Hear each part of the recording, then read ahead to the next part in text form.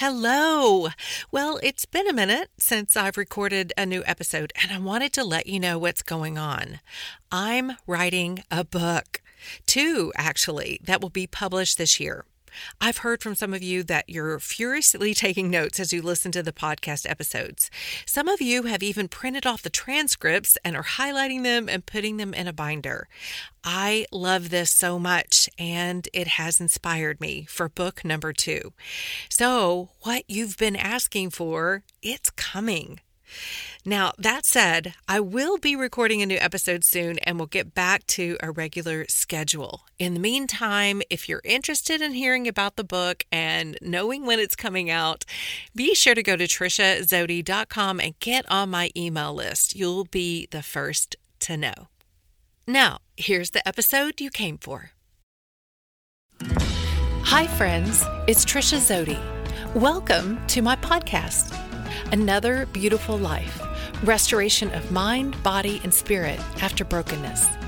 I am so excited that you're joining me here today as we walk this journey together.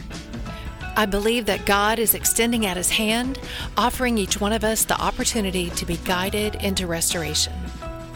I also believe that with restoration comes freedom, adventure, and great hope. These are the things He's calling us to. And I'm glad we can do this together. Hello, friends. Welcome to episode number 79, How Feeling Uncomfortable Changed Me. Well, right off the bat, I hate feeling uncomfortable. Don't you? It's such an awkward feeling. And I've felt so much discomfort in my life in the last week. So you know what happens when you tell the world that you're a phoenix rising from the ashes, don't you? That's what I said in last week's episode. Well, before I dive in to tell you what exactly happened, let me remind you. Being called a phoenix rising from the ashes is recognition of a spiritual and emotional rebirth that leaves you stronger, smarter, and more powerful after a catastrophe. I resonated with this because I've been through the fire. And just when I thought I was going down in flames, I rose from the ashes. But here's what happened.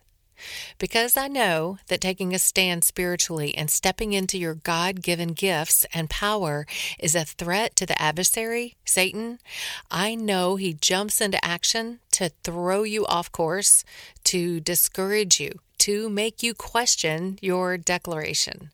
And that's exactly what he did. Just as I started making a move forward into something new, I got real uncomfortable.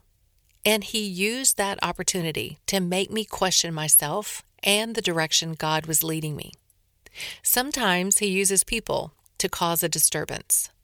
But mainly, he just plants ideas in our head and we just run with it. He knows we're emotional beings that can easily slip into our own mess-making. Just a suggestion will do. So here's the kind of mess that I made all on my own. All kinds of messages started running through my head. Who are you to have another beautiful life, really? Who are you to step into something new and great and big? Who are you to actually build an exciting, beautiful life for yourself? And what will people think of you? You'd better stay small and hidden. Surely that's the Christian-like, quote-unquote, thing to do. And because I was questioning myself, my new phoenix rising from the ashes self, thanks to the enemy, I was having a difficult time managing my brain around all of this. Yes, this is what I teach as a life coach. But being a life coach doesn't exempt me from having a human brain that goes nuts sometimes. That's why I have a coach too. We all need one. Well, all of us with human brains anyway. I was feeling all the emotions this past week. Yes, every single one of them. All 27 of them. I think 27 is the latest count of the Basic Human Emotions Expanded Edition. And I ran through them all in a single week. All the confusion and doubt and fear and resentment. But feeling emotions, allowing ourselves to truly feel emotions and not resisting them, is what makes us truly alive. It is the aliveness of the human experience. And it is our willingness to feel even the most uncomfortable emotions that make us grow. In survival mode, our brains want to avoid pain, discomfort, feeling rejection, fear, etc. And that keeps us in status quo.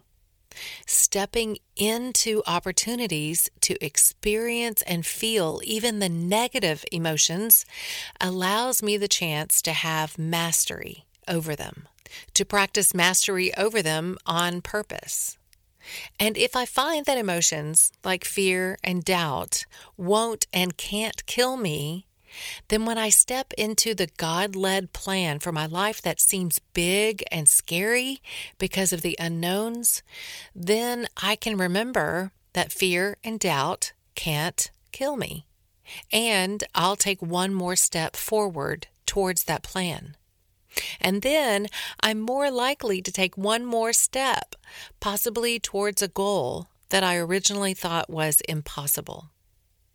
But if I haven't been willing to face fear and doubt, if I've resisted or ignored processing those emotions, then when the time comes to step out in faith in something that I know I'm called to, I'll likely shrink back because my brain is trying to keep me safe, stay the same. In its survival mode, it thinks staying the same is safe, even when it isn't. But discomfort is exactly what's necessary in order to move forward. Why? Comfort doesn't change you. Discomfort is the currency of your dreams. What does that mean?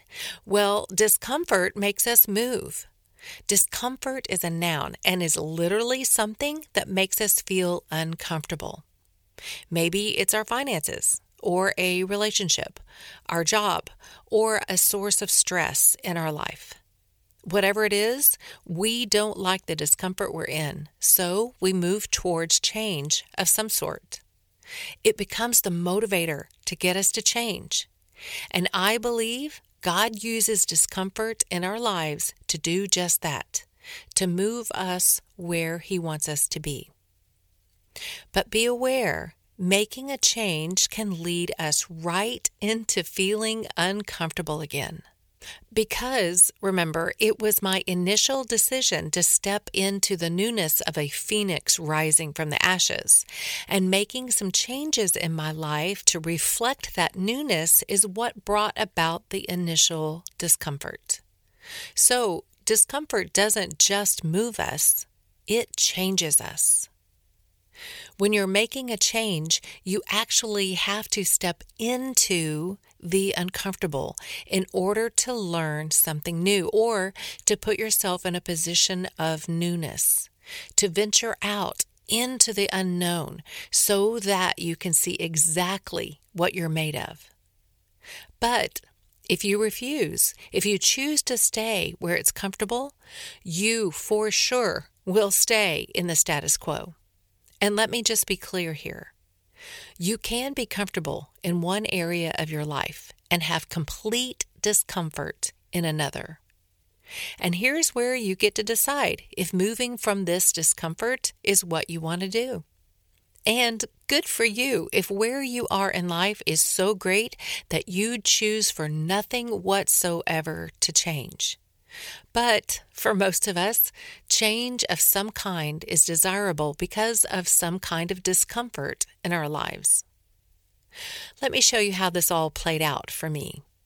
So when I stepped into this belief that I was rising up out of the ashes into something new and powerful and God-designed, I started making moves towards building something on that foundation. Then the suggestion of doubt came in, and all the questions, and I just spiraled and fell into a funk. I'm wondering if anyone listening can relate. Our brains can sabotage us so quickly. Remember, it really likes staying in the status quo because it wants to avoid pain, and change is painful, according to the brain. So, of course, when I entertained one little doubt, my brain said, "Yep, Trisha, that's right. Maybe we ought to just not make any new changes and just back it up a little." Silly brain. Sadly, the brain is very convincing and persistent. And when I fell into a funk, I stayed there a few days, questioning myself, beating myself up. Yep, this is the human primal brain on full display. The executive brain, the part of the brain where all our decision-making comes from, that part that says to you, yeah, go for it. You can do it. You're strong and capable. You are made for this, and you have a beautiful purpose to fulfill in this life. That part is fighting hard to win some airspace in your head. That week of the emotional highs and lows, I felt like there was a tug-of-war going on in my brain. Fortunately, my executive brain reminded me that if I fell into a funk, I could get myself out. Because here's the truth, and I've said it over and over again in this podcast. We are responsible for our own emotions. And if we don't like how we're experiencing our life, then we get the chance to change our thinking, which changes everything. And that's exactly what I did. Yeah, it took some work. Those old messages that were trying to keep me down and small have been around a long time. But leaning into God's truth about who I am and what He's designed for me to do, I was able to create new thoughts that changed how I felt, which in turn have changed the way I do things in order to move forward, to step into what God is calling me to do. Friend, this is the freedom that He wants for all His daughters. Actually, all of His children. But this is the freedom He wants you to experience so that you are in a position to be living out your God-designed purpose. If you're bound by unwillingness to make a move in your discomfort or are unwilling to let uncomfortableness change you, you will miss it.